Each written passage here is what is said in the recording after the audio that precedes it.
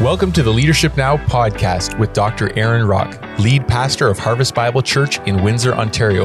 On this show, we talk about the nuts and bolts of theology, church life, cultural issues, pastoral leadership, ethics, and other relevant matters that will help you lead better now.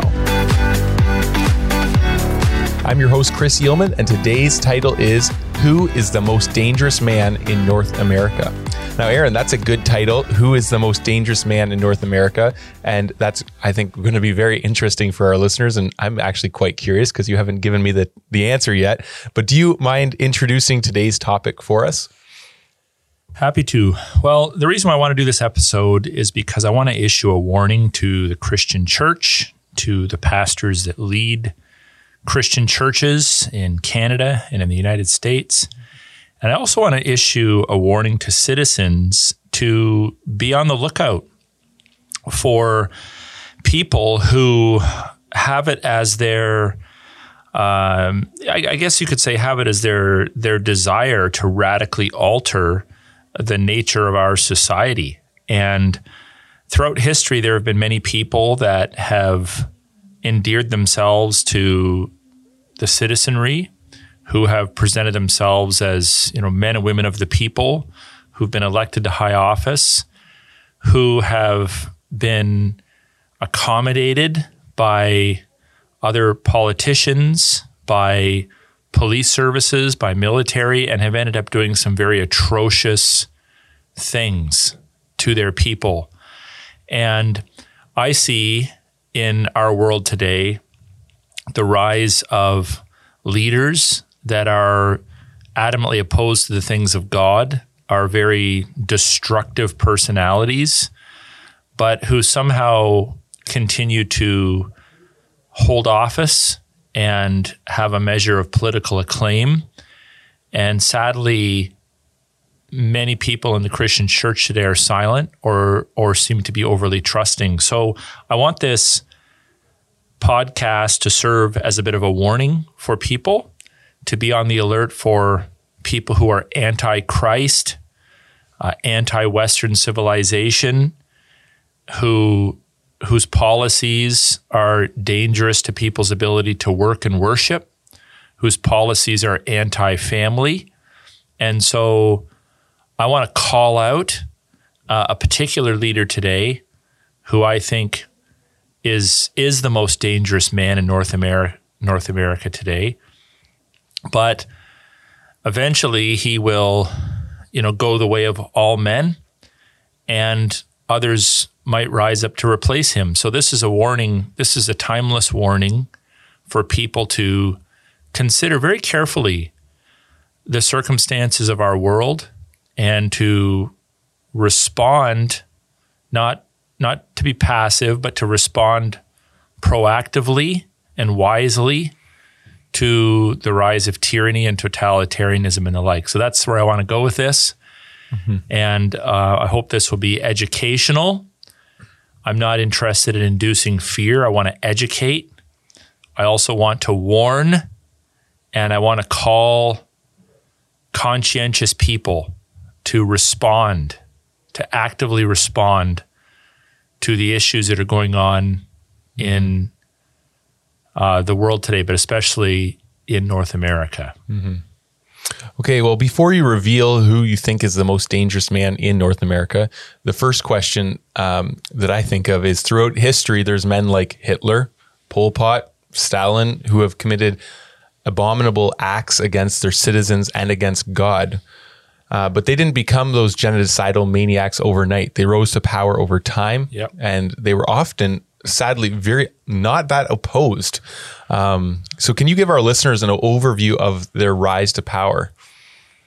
Okay, so whenever you study history, what you don't want to be looking for is circumstances that are exactly the same as the ones within which you find yourself. And I think there's a lot of people that are a little bit naive. They're like, well, what's going on in our world today is not, it's a different world than, let's say, World War II Germany. Well, that's true.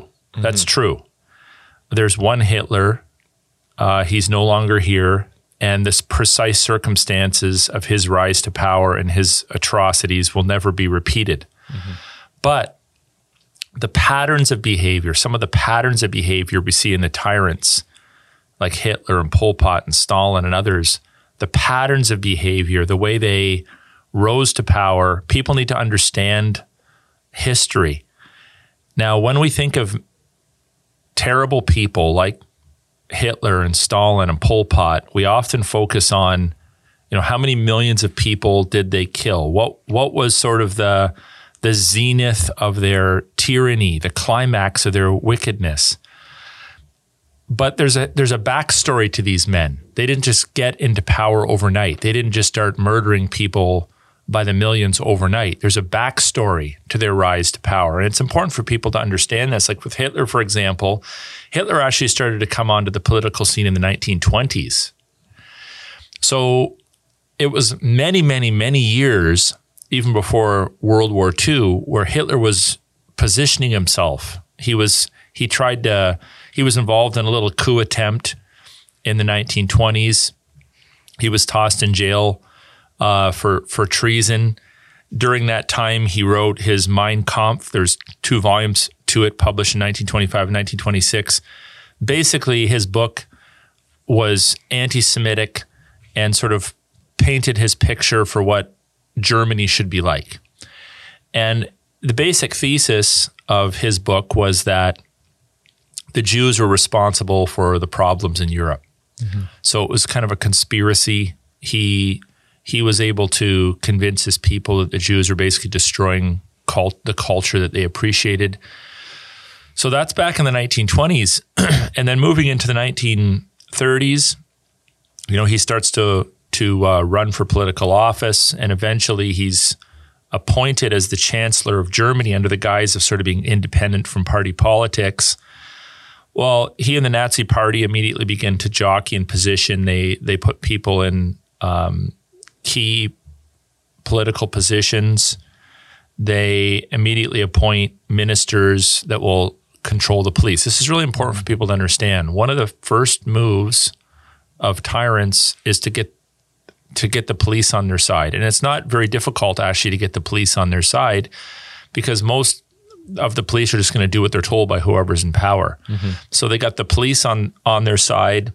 Over time, they actually gain control of the whole government. They would oppress and persecute the opposition parties. They would strip dissenting military leaders of their rank. So basically, over time, the Nazis with Hitler, they would appoint the people to positions of power and leadership that they wanted. So we're talking, roughly, well, kind of near the end, maybe 5 years, but it was a 10 to 15 year lead up to World War II, and obviously all the millions of people that Hitler had executed under his tyranny. It didn't just happen from 1939 onward. There was a lead up to it. So let me just mention a couple other leaders and then just kind of draw some similarities. So Pol Pot, basically, he's in the 1970s. He becomes the communist leader of Cambodia. He's a socialist, so everyone's sort of got to go to work in the fields, dress in black. Everyone's kind of make everybody look alike, act alike, think alike. Of course, people would dissent from his policies, so he ultimately had up to 2 million people, which represents a quarter of the population of Cambodia, executed. So this is another man who rose to power, had a political ideology that was godless, that was anti-creational, who ultimately presided over the death of hundreds of thousands, if not a couple of million people. Stalin, he was a socialist. During his great purge, he had 700,000 people killed and up to 1 million tossed in jail. So what's the similarity between Hitler, Stalin, and Pol Pot? Well, they were all in political office, so they all had a position of power to wield over the population. So the most dangerous people in the world are potentially those who are in high offices. They can also be the greatest blessings to their people. Mm-hmm. But if you're going to identify the most dangerous man in North America, you're probably going to want to be looking at someone who's in high office. You also want to look for someone who silences dissenting opinion, who censors free speech. These men did a masterful job of that. They were very masterful at not permitting themselves to have any opposing voices around them. They all, in theory or in practicality, denied God, God's supreme rule over culture. They were all statists in the sense that they believed that the government, the state, the leader of the state should have absolute power over the people. So if you're going to identify the most dangerous man in North America, you're going to want to look for an individual who's in a high political office, who's opposed to free speech, who denies God, who's a statist, and who has at his disposal the police to just sort of do his bidding. How many times in our own country, in the United States, have we seen the police just sort of mindlessly arrest or go after protesters or ticket pastors? Well, because we're told to do it, right? So it's just this mindset, well, we're told to do it. We're just grunts. We're just the arm of the state. And then the other thing that these men did a really good job at is demonizing their opponents. So if you're going to look for dangerous people on the rise in culture, you're going to want to look for people that use vindictive, vicious, demonizing language to denigrate their opponents and who are in a position of high office that enables them to do that. So those are the patterns. Again, the circumstances in Russia, Cambodia, Germany are different than in North America today, but those are the patterns of behavior that we can observe in historical tyrants, dangerous men that we should be on the lookout for in people today. Okay, so before you reveal who you think is the most dangerous man in North America, one other point, it would seem that the majority of people, they don't really believe that things could ever get as bad as that again. There's kind of this idea of progress. We're better than that.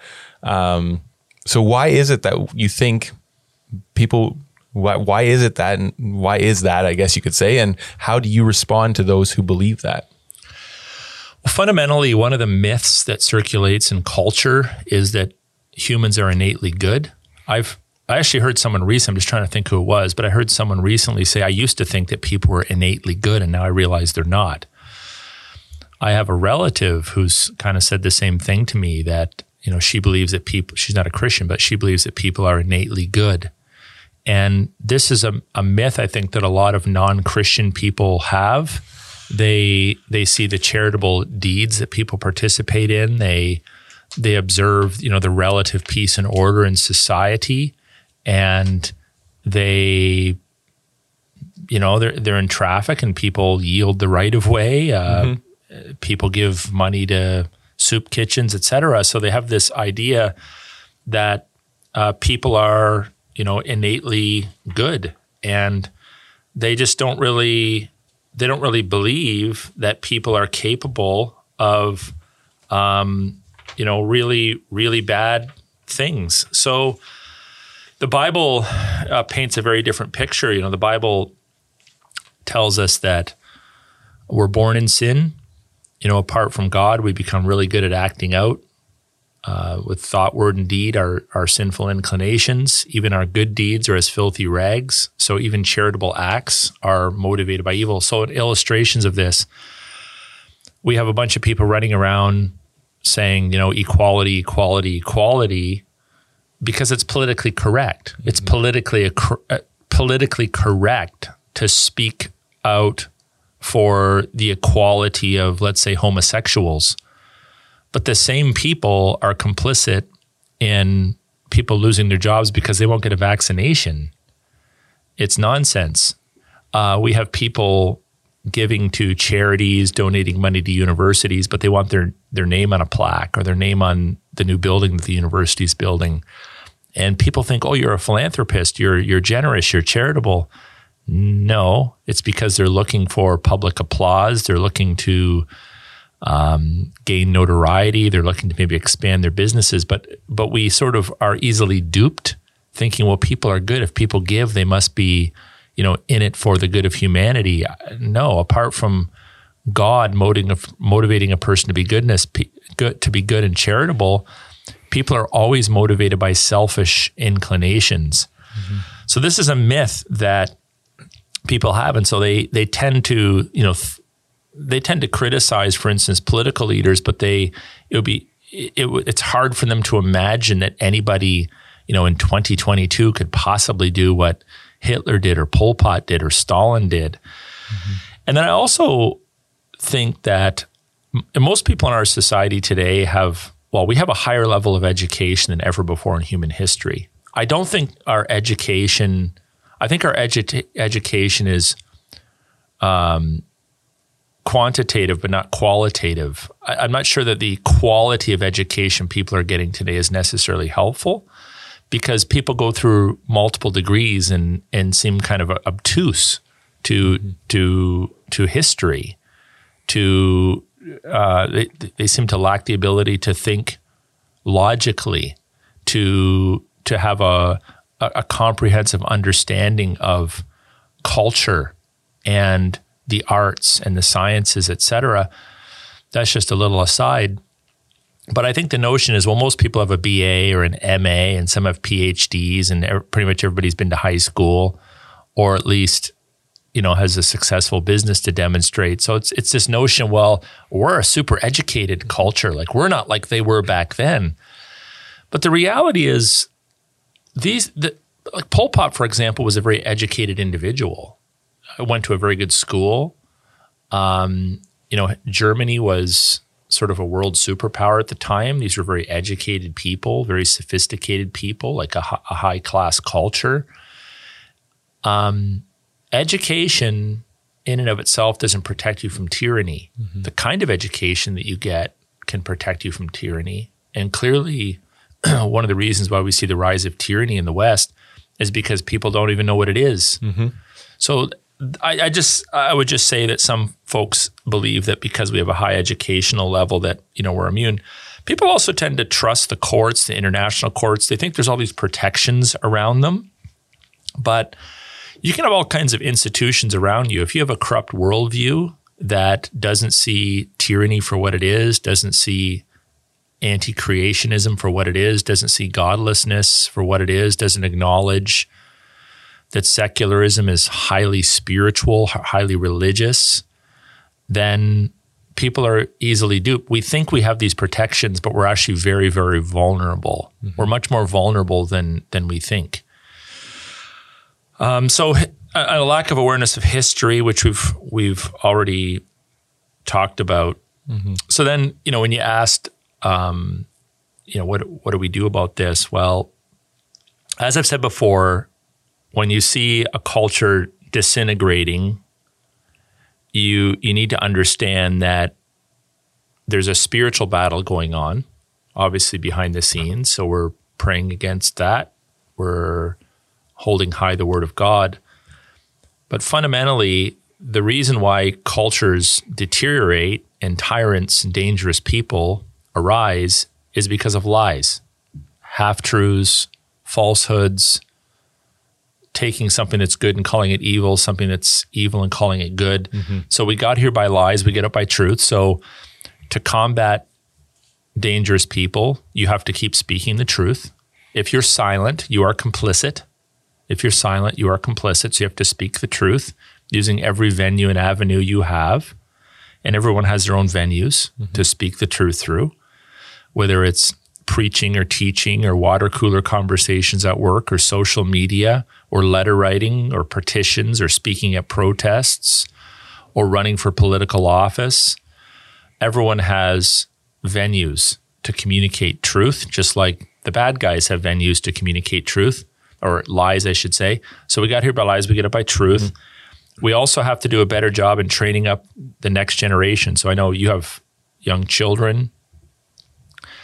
As a Christian father, you have to talk about these things with your kids, obviously at an age-appropriate level. You have to educate them not just in mathematics and science and whatnot, but you have to educate them to actually think Christianly. It's a worldview issue, Chris. Mm-hmm. Yep. So people have to learn to think Christianly about law, politics, education, and all the different spheres of life, and then never give up. We're not giving up. Things could get worse. The most dangerous man in North America could become more dangerous. Someone more dangerous than him could arise. But at the end of the day, we don't give up.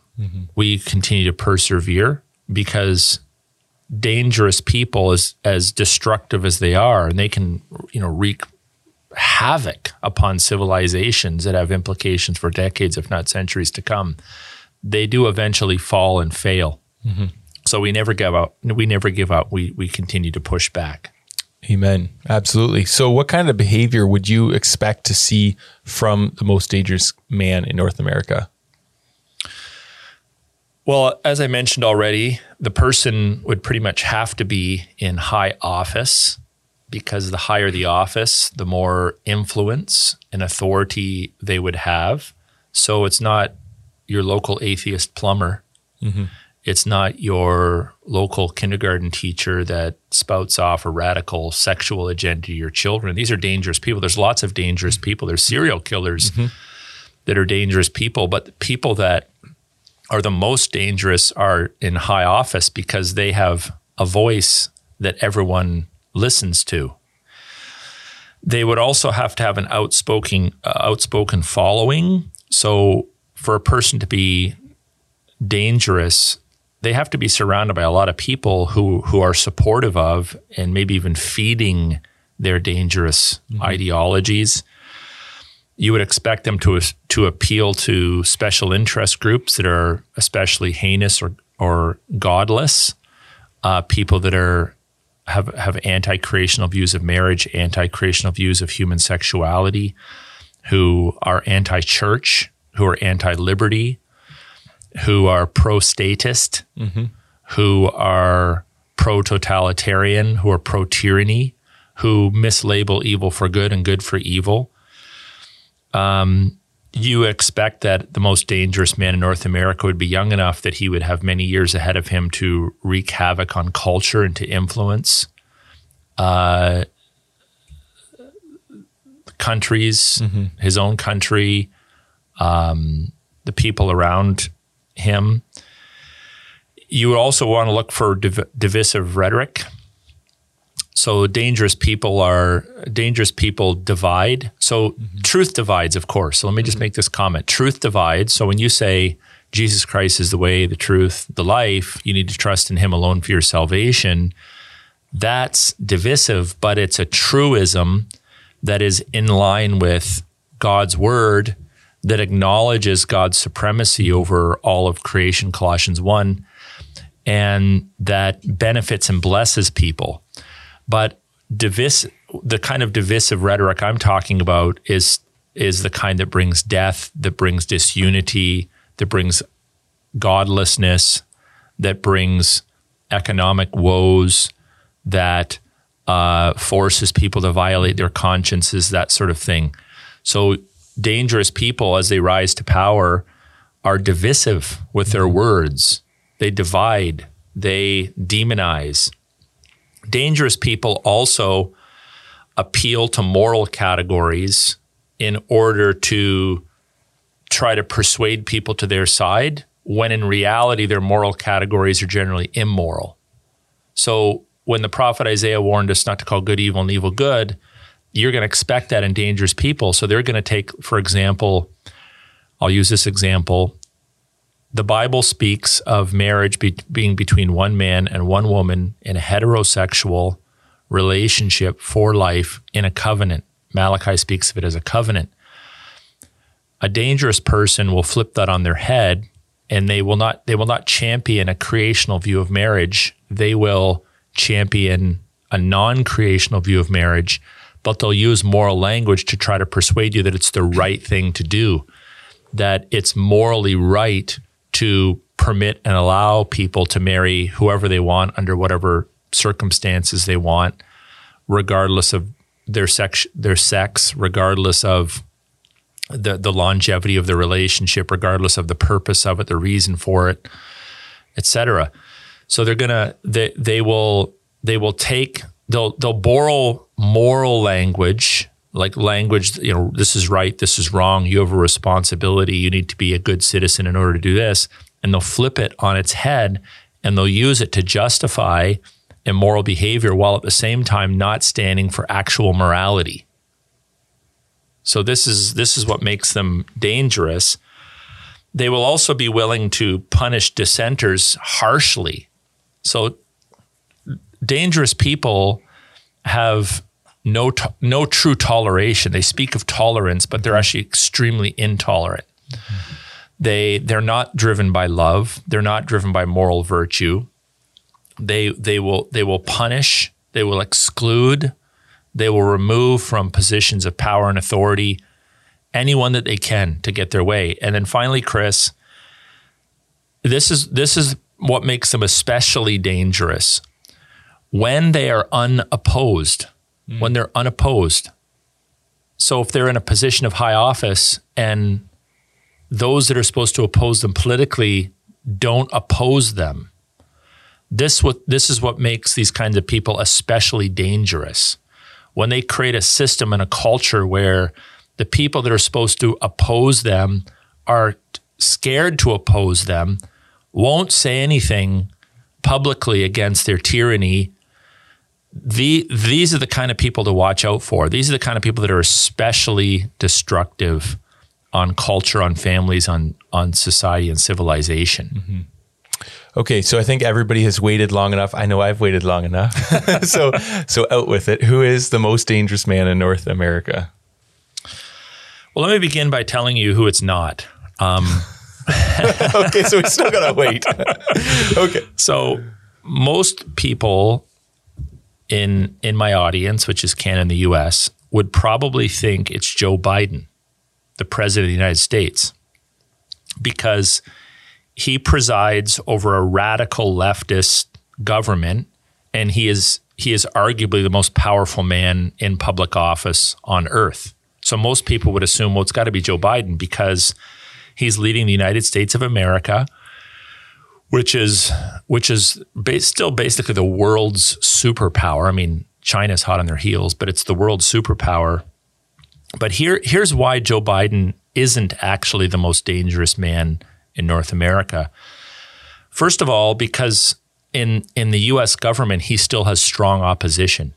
Mm-hmm. There's many people in the U.S. government in elected offices that are still regularly publicly criticizing his leftist agenda and his decisions. So the fact that he has strong opposition, he has a lot of power, but they still have checks and balances in place in the United States to sort of hold him in place. Mm-hmm. Now, that's not to say that in the next election round or 2 election rounds after that's not going to change. Mm-hmm. In fact, I think it probably will. If there's anything that, if there's any way that I want to be a blessing as a Canadian to my American brethren, it's to warn them to not permit what's happening in Canada to happen in the United States. Mm-hmm. Even though from a world superpower perspective, Canada is small potatoes compared to the US, Joe Biden still has people that will oppose him. Secondly, he's too old. That's not to denigrate or diminish older people, but the reality is he doesn't have enough life and health in him to be around for much longer. So his influence can be very destructive and has been very destructive. His vice president is a dangerous person when it comes to a creational view of culture and life. But he is still the man holding the office. So he's too old to be the most dangerous man in North America. And he presides over a country that culturally, and this is what I appreciate about the US, I wish there was more of this in Canada, that's a little bit more willing to expose and to oppose him. Mm-hmm. It's just part of the culture, right? Because Americans fought for their freedom and liberty. Canadians did not. We fought in World War II for Europe's freedom and liberty, but we inherited our freedom and liberty from Britain. Mm-hmm. Well, there's been some skirmishes. We had to hold the Americans back in the 1812 war, but there's culture matters. The cultural, the sort of the mindset of a nation matters in terms of how they respond to things. Now, having said all that, I don't want, my American brothers to sort of think, whew, we dodged a bullet on that one. We don't have the most dangerous man in North America presiding over our nation, because depending on who you talk to, I've talked to different Americans, and I would say the U.S. is between 5 and 15 years at the most behind Canada in terms of this radical, godless agenda. But the most dangerous man in North America, I actually believe, is the Prime Minister of Canada, Justin Trudeau. I think he is an extremely dangerous individual. And there's many reasons for this.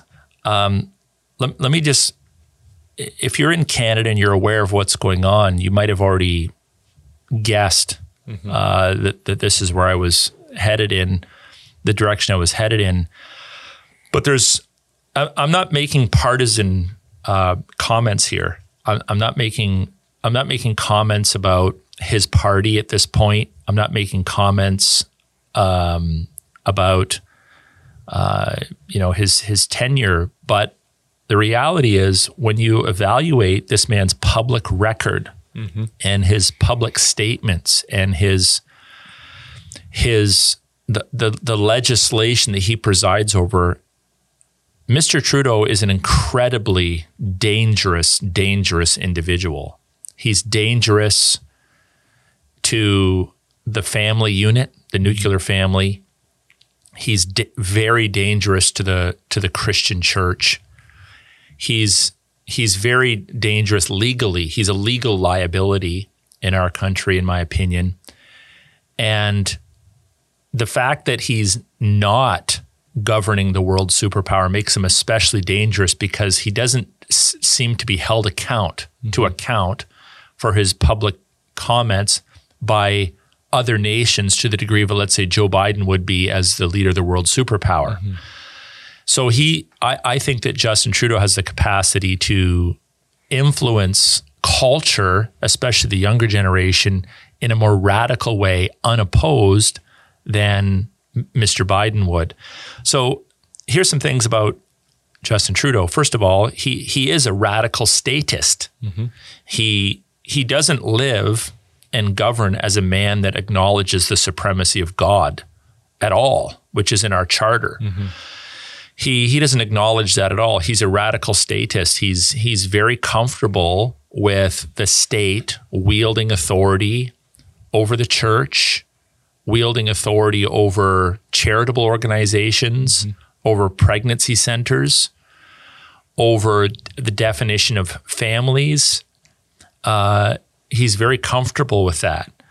He literally, this isn't an exaggeration, he literally has presided over legislation that declares the substance of the Bible to be a myth.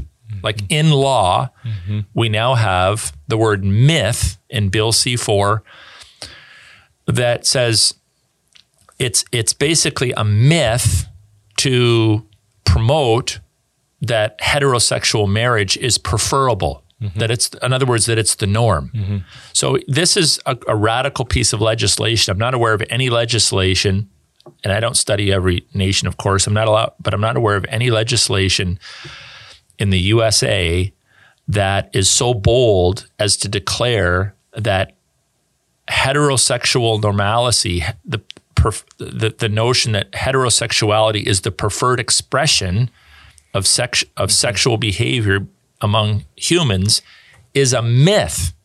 This is shocking language. Well, so in effect, Mr. Trudeau has declared that the Bible, that what we read in Genesis, what we read in Romans 1, in Ephesians 5, is a myth. So now he not only does not acknowledge the supremacy of God and functions as if the state is supreme over all spheres of life, but the Bible, the authoritative word of God, which is actually the basis of Western civilization, is a myth. So this is what makes him very dangerous. He also firmly rejects creational categories of human sexuality. He rejects the notion that marriage is between one man and one woman for life. He rejects human biology and the creational reality that God created us male and female in his image.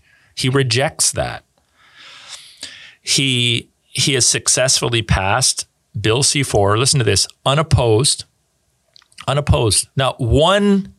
this is shocking. Now, one single member of Parliament in the entire Dominion of Canada, not one single one, not the Christian ones like Arnold Viersen, not our local guy like Chris Lewis. None of these people that claim to be Christians, not a single one, opposed Bill C-4. So they sat by and said nothing when the Prime Minister of Canada put forward a bill threatening criminal prosecution and jail time to anyone who tries to, quote unquote, convert someone who's involved in aberrant sexual practices to a creational biblical view of human sexuality. Just think about that. That's not taking place in the United States. It's shocking. It's absolutely shocking that world leaders haven't spoken up against this. This is what makes Justin Trudeau the most dangerous man in North America. He has also presided, now he's not the only one, but he's presided over the deaths of 600,000 infants approximately in his 6 years as Prime Minister. He was elected in 2015. There's approximately 100,000 babies put to death in the womb every year in Canada. He's presided over that. He has advocated for robust funding for child sacrifice, for the abortion industry. He's sent money overseas to different countries to actively support the abortion industry. Now, at the same time, he, as an election promise, he has threatened to remove charitable status from pro-life pregnancy centers that are trying to help moms understand the value of life and to keep their children. So this is an attempt. Not only is he funding and supporting abortion, but he's actively threatening and seeking to penalize anyone who's pro-life. Several years ago, they had this legislation coming out about basically had to support the pro-life movement to get government funding for summer grants. Right. Yep. He's pro-death. He's pro-death. He runs around talking about getting vaccinated to save lives, but he's presiding over the murder of 100,000 babies a year in our country. 100,000 children under his watch. He's not passive. We've had some conservative government, they just don't say anything. They're passive. No, he's actively promoting it. He's actively penalizing the pro-life movement. He passed the MAID bill, medical assistance in dying. He has no problem with senior citizens, people with diabetes, people that don't want to live, being executed by the hand of the state because they just don't want to live any longer. He's a lawbreaker. The SNC Lavalin affair several years ago now, he attempted to influence our Attorney General, a female Attorney General of Indigenous descent. He had her in place because she's female, she's Indigenous. That worked well for his political platform. He tried to illegally influence her as she was trying to prosecute a company in Quebec that was up against the rails for bribery charges. He illegally intervenes in a legal matter that's being presided over by not a lower court judge, the Attorney General of Canada. He's a lawbreaker. He last year, 2 years ago in Ontario, he broke the Reopening Ontario Act while he's lecturing everyone else to stay home by attending racial rallies against the law, taking the knee. And then he incites hatred towards an identifiable group of people. So what I did is I brought along, Chris, some quotes. This is from Justin Trudeau. some quotes. This is a guy who's supposedly into equality. We don't discriminate. We're pluralistic. We all kind of got to get along to get along. Sort of, and let me just read some of these. Yeah, they probably weren't hard to find, were they? No, they're not hard to find. Some of them are as recent as this week. So the Canadian Broadcasting Corporation. Justin Trudeau has been venomous in his rhetoric towards people who have chosen not to reveal their medical vaccination status. He likes to call them anti-vaxxers, right? Because when you're anti-something, you must be a bad person. You're anti-choice, you're anti-vax.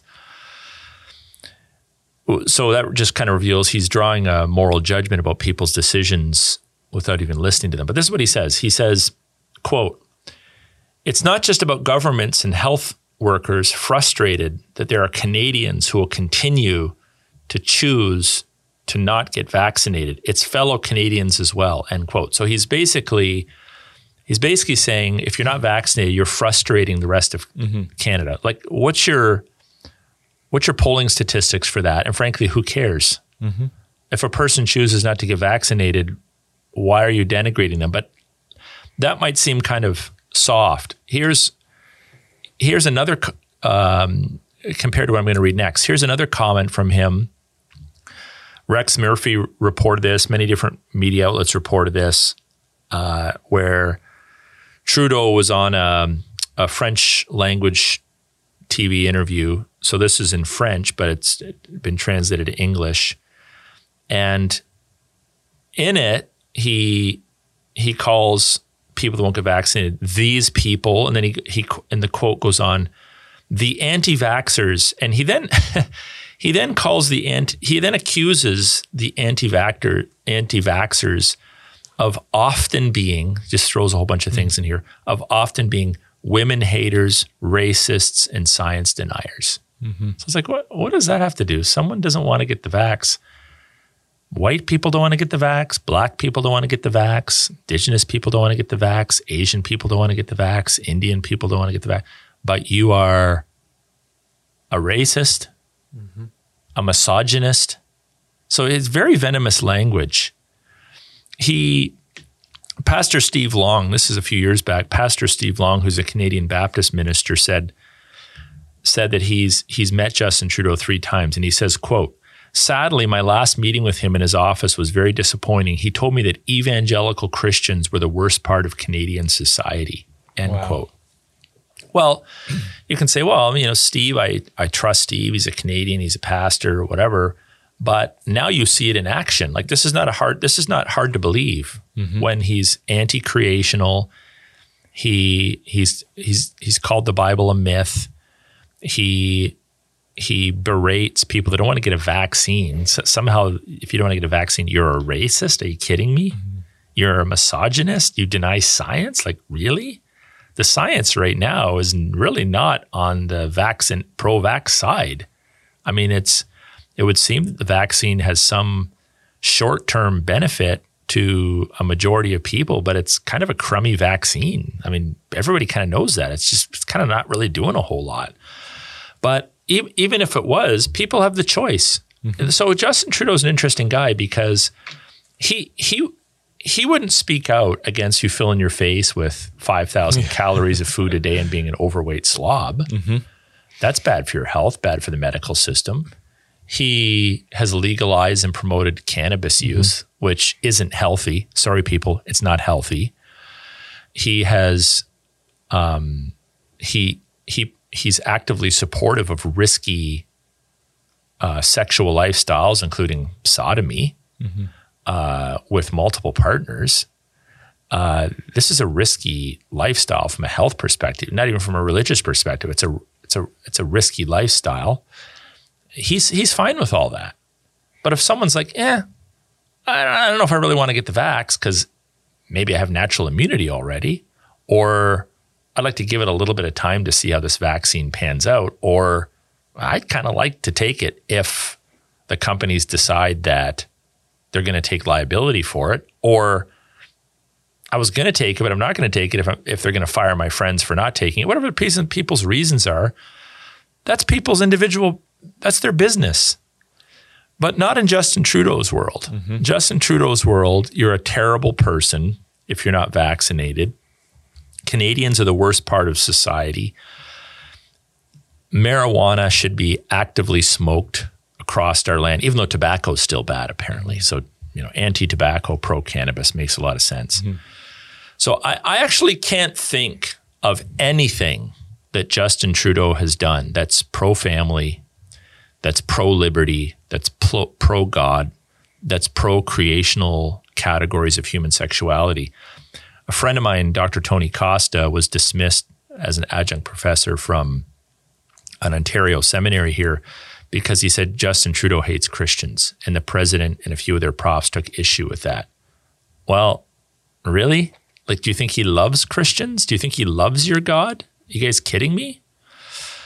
It's amazing that so many Christians have this mindset that just kind of live and let live. Let dangerous men like Justin Trudeau do whatever they want. Mm-hmm. Don't oppose them. Don't speak out against them. But God forbid, God forbid that a Christian pastor or a Christian theologian or a Christian apologist like a Tony Costa would actually call this guy out for who he obviously is. Mm-hmm. He is Antichrist. Mm-hmm. There's no question about that. He's anti-Christ. And while, we could look at his past and his history and his upbringing and say, we feel sorry for the guy. We want Justin Trudeau to get saved. We want him to come to a saving relationship in Jesus Christ. And we don't hate him as a person. And we wish that he would govern better. We could say all that. At the end of the day, he's responsible for his actions. And he is an incredibly destructive individual. And he needs to be called out. Mm-hmm. And people need to admit that. Stop hiding and pretending that he's a nice guy. He hates the church. He hates the things of God. He's unregenerate. And he will continue to wreak havoc on Canada, and his influence will extend into the United States and around the world, if not directly, as a result of the disciples that he's making because of his radical leftist ideologies. Mm-hmm. Now, you've said often on the podcast, nothing is neutral. They're not neutral. And with some politicians, you can kind of maybe slip into a thought, they behave kind of neutral because they kind of make decisions on both sides of the aisle, you could say, or something like that. But obviously, clearly, very clearly, Justin Trudeau is not neutral, and we know that. No. And there's no mistaking that. And so you have to take things from that angle. And many people are saying that. Fortunately, you're not the first one to say, obviously Tony Costa's saying it clearly. Others are saying it. What do you believe, if you were to boil it down, what do you believe is the most dangerous thing about him? What makes him especially dangerous? What makes Justin Trudeau especially dangerous is is a couple things. A, he's unopposed by the official opposition. So he's in a position of government. There's a system to government, and Aaron O'Toole and Jagmeet Singh do not oppose this man. Mm-hmm. He does whatever he wants. He gets their affirmation. He passed this godless Bill C-4 bill, which, by the way, we're going to preach against. It's becoming law this week, or on the 8th. When's the 8th? Yeah, the 8th is this week. Yep. Yeah. It's becoming law this week. Well, we're going to preach against it next Sunday. Mm-hmm. We're going to oppose it. We're not going to buckle. But anyway, the fact that he has successfully created a culture within Canada where supposedly born again Christian MPs literally say nothing, zero, against this godless bill, and that other Christians try to reframe it. They actually believe it's what basically. I have no respect for people. I was going to use a different word, but I have no respect for people. This is as polite as I can be. I have no respect for people that actually believe Bill C-4 is about protecting homosexuals from abuse. Absolutely. I have no respect for you whatsoever. You are an intellectual kindergarten student if you actually believe that that's the motive and that's what this bill protects people from. It's unbelievable that some Christians actually think that this is what this is about. So what makes him especially dangerous? He's unopposed even by Christians in government. But here's the second thing, Chris. The church, I'm talking about the church as a whole, says virtually nothing. In fact, on a spiritual level, if you were to say, what is one of the most dangerous groups in North America, I would say the silent church. The silent church is and are basically Justin Trudeau's best friends, his best allies. Because when the Christian church doesn't understand that as co-regents of God and as stewards of God and as harbingers of the gospel, that part of our calling is to hold tyrants, unjust rulers to account for their abuse of power, then we've really lost our way. I'm not suggesting that every sermon, every lesson needs to be berating Bill C-4, the latest political stunt by whoever happens to be in power. And nor am I in any way, shape, or form denigrating the party that Justin Trudeau presides over to the exclusion of the rest. They're all complicit in this. They're all complicit, all of them.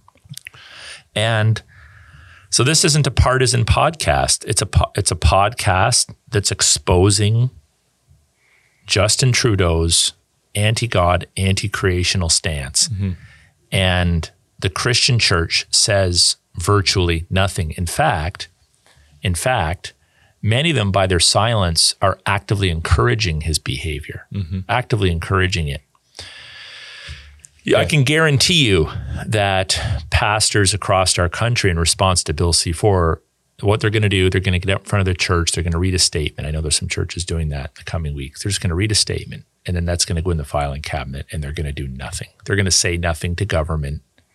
They're going to pat themselves in the back because, well, we read a statement within the walls of our church, which probably won't be recorded and posted online. They'll sign a petition. They'll have a little website. And then they'll just move on. And many of them will scrub their websites and be really careful not to preach against these things. But here's the reality. The guys that won't preach against homosexuality, bestiality, men pretend to be women, women pretend to be men. The people that won't preach against those things moving forward are the people that don't preach against them already. I was going to say, yeah. Right? Yep. And if they do, it's like this. Well, homosexuality is a sin, but we got to love them quickly. It's like quickly, just a real quick, yeah, it's a sin, but we got to love them and want to be caring, want to be gentle, and want to be gracious. Well, I understand all that, but we don't treat murderers that the sin of murder or adulteress, not like, well, there's a local serial killer who's just been, but we got to love the guy and you want to let him know he's welcome in our church and we hope he does best. And no, you have to park on the sin for a bit to help people to understand how this is an offense to the holy God of the universe. It's wrong. It's destructive. It's horrible. And any of us could be participating in these sins in all humility, but it's wrong and it has to stop. And where the love and the grace and the mercy are going to be poured on thick is when there is repentance. When there is repentance. Yep. A couple other things. These are, I think, maybe on a little bit lesser significance, but Justin Trudeau just turned 50. So that's not very old. He has a lot of life ahead of him to continue to influence Canadian and North American culture. And by and large, he represents, and then by in turn influences back, the culture and the worldview in many of Canada's big cities. So he does preside over a minority government right now, which is good, not a majority government. So you would think that in theory he'd be kind of kept in check, although he doesn't appear to be. But these are some of the things that make him especially dangerous and a man to keep a close eye on. Yeah, like it is apparent he's pushing against like an open door, you could say, and allowed to just progress so quickly in so few years realistically. And so the natural question we all are asking and thinking through already as you've been talking is, what do we do? What should we do? Concerned Christians, concerned churches. What's our strategy? Well, first of all, we got to pray for his repentance publicly. We should be praying for his repentance. And if he doesn't repent, for God's swift judgment. The imprecatory Psalms, people talk about praying for your enemies. I agree. We should pray for our enemies. We should pray for their repentance. And if they don't repent, we should pray for God's judgment, however God chooses to enact that upon them. So that's critical. We need to revive prayer in our spiritual lives and in our churches for the enemies of God. It's not really that they're our enemies, they're the enemies of God. And so we're not just about protecting ourselves and making our lives easier. It's about protecting the supremacy of God and his rightful rule over all of creation. Present tense, not just future, but he is the ruler of all thrones, principalities, authorities, anywhere on planet Earth. So we need to call for Justin Trudeau's repentance and if not, God's judgment. And we're motivated by love for his eternal soul and also love for the souls of the people that he is literally destroying. Mm-hmm. So that's the first thing. Secondly, don't let him intimidate you. Do not let this man intimidate you. That's what tyrants do. They try to intimidate you. They threaten you. Well, I'm going to take your charitable status away. Go ahead and try. I'm going to throw you in jail. Go ahead and try. I'm going to fine you. Go ahead and try. I'm going to declare your sermons criminal. Go ahead and try. I'm going to delete you from Facebook or social media. Go ahead and try. We're going to resist you on every one of those points. But if you are successful, oh well, we believe in the sovereignty of God. You're not going to intimidate us. So kind of coming out of that, you don't need to fear this guy. He is dust like the rest of us. He is a creature, and he's just a man. Mm-hmm. And Hitler was just a man. He's no longer here. Pol Pot was just a man. He's no longer here. Stalin was just a man. He's no longer here. Justin Trudeau, the most dangerous man in North America, is just a man. Mm-hmm. And before long, he will meet his maker, and he'll have to give an account for his life. We also need to expose him. This is a critical time in culture and history. No more silence allowed. If you're silent, you're complicit. We need to expose him. Our American brothers need to help us expose this man, expose him to the international community. We're grateful for men like John MacArthur, who is willing to stand with us and call American pastors to speak out against the tyranny of Bill C-4 on not this Sunday, but the next. So this is good. We need to come together. It's no more American church versus the Canadian church. We're brothers in Christ. There's tyranny spreading across our continent. We just happen to have the more tyrannical leader north of the border right now. But we need to expose this man. We also need to expose his supporters. We need to expose those that support him, fund him, have his ear, are sort of his wormwoods that are whispering lies in his ear. We need to call them out. We need to challenge their public statements. We need to resist tyranny. When he throws down laws like Bill C-4, we resist it. Mm-hmm. So I'll just go on public record as saying this. The week after Bill C-4 becomes law, I will act no differently in my counseling or advice giving or preaching than the week before Bill C-4 becomes law. Mm-hmm. It's just a piece of paper. It's not worth the paper it's written on. It's a piece of garbage bill. It's not going to affect subconsciously or consciously my approach to people or my approach to God's word in any way, shape, or form. Not under threat, not under threat of death, fines, punishment. It's literally, I'm going to ignore it. I'm going to expose it. I'm going to talk about it to inform people.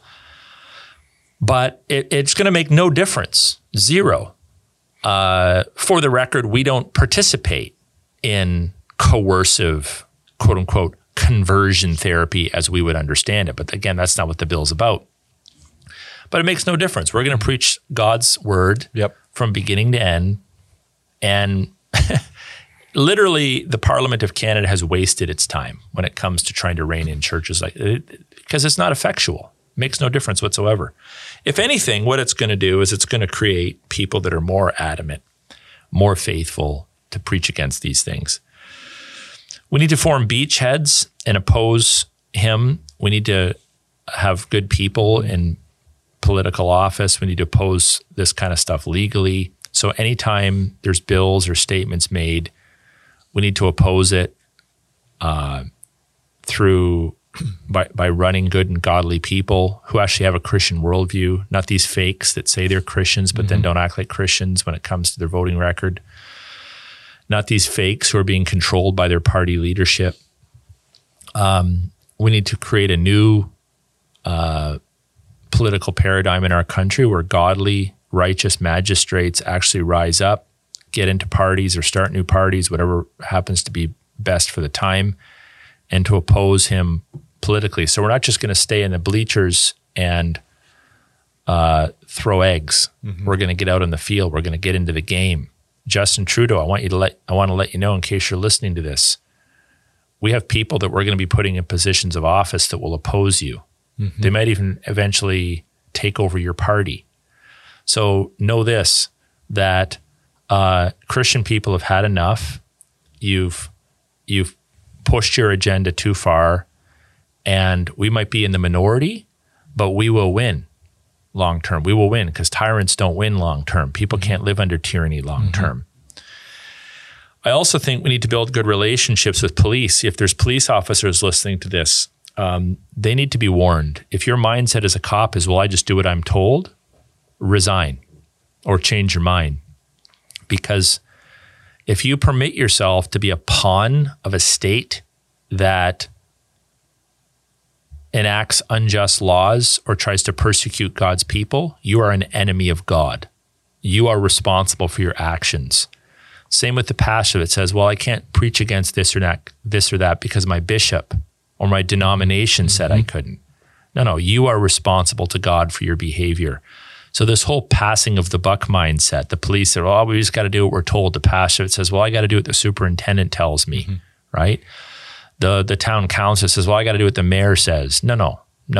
You are responsible for your behavior. And if you're participating in coercion or injustice or outright evil, you're responsible for that. Yep. All of these MPs, some other parties that are supposedly Christians, the best thing you could do before you stand before the Lord is to get up and publicly and unequivocally repent of your sins against the nation of Canada and against God by remaining silent on Bill C-4. And if you don't, I pray that you will never hold office again and that you will not sleep well at night. This is for your own benefit. You need to repent of your sins. The seminary professors, the presidents that are tossing guys out of their faculty because they're telling the truth about the most dangerous man in North America's perspective of Christianity. Gentlemen, you need to repent or retire because you're not being helpful. You can take offense to that. You can suck on your thumb. You can write your letters or send your emails, but you're sinning against God by opposing God's prophetic voices in this culture, and you need to smarten up. You need to wake up to what's going on in our culture, and you need to change the way that you're acting and behaving towards tyranny. So these are some things we can do. These are active steps. You know, words are powerful. We're going to use our words. We're going to use our prayers. We're going to be people of grit and perseverance. And if anybody doubts that, let me just say this. In the past 2 years, to just use the past 2 years as an example, we're not losing supporters. We're gaining supporters. There's more and more people, even from outside the church, looking to faithful churches and saying, actually, we're coming your way. We realize that you're the ones that speak the truth. So our numbers are not diminishing. Our numbers are increasing. And they will continue to increase because when someone like Justin Trudeau or any other leader, Joe Biden or whoever it might be, promotes lies and tyranny and totalitarianism, we will expose you. And if you try to take us out or silence us in some way, someone else will rise up and they will expose you. And if you try to take them out, someone else will rise up and they will expose you. You will lose if you're an enemy of God. There's no question about it. Either in this life or in the future, you You are a loser. You are losing, and you will ultimately lose. But God will build his church, and the people of God will prevail. Thank God for that. We can praise God for that. We can have an optimistic, hopeful outlook.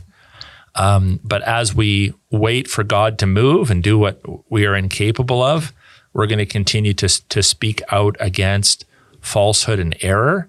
And again, I trust this podcast will serve to issue an adequate warning to the people of God that there's a dangerous man presiding over our nation right now. And he needs to repent, or eventually he will experience the judgment of God. Mm-hmm. Amen. That's a heavy message. It's hard, but it's true. And just a reminder to our listeners to take that to heart, to listen, re-listen to that, put those steps into practice, and do us a favor and share this message. It's a challenging one, and maybe one that you tend not to want to hit the share button on social media because you're afraid of what it might do. But we would encourage you to share it. Encourage you to share it, like it, subscribe, and as those quick reminders, again, we're heard on our friends over at the CJXC Radio, Canada's Constant Christian Companion. They're at 11 Tuesdays and 11 p.m. Thursdays, as well as over on the Fight Laugh Feast app. So make sure to download those, listen, tune in there, and we will catch you again next week for another episode of Leadership Now with Dr. Aaron Brock.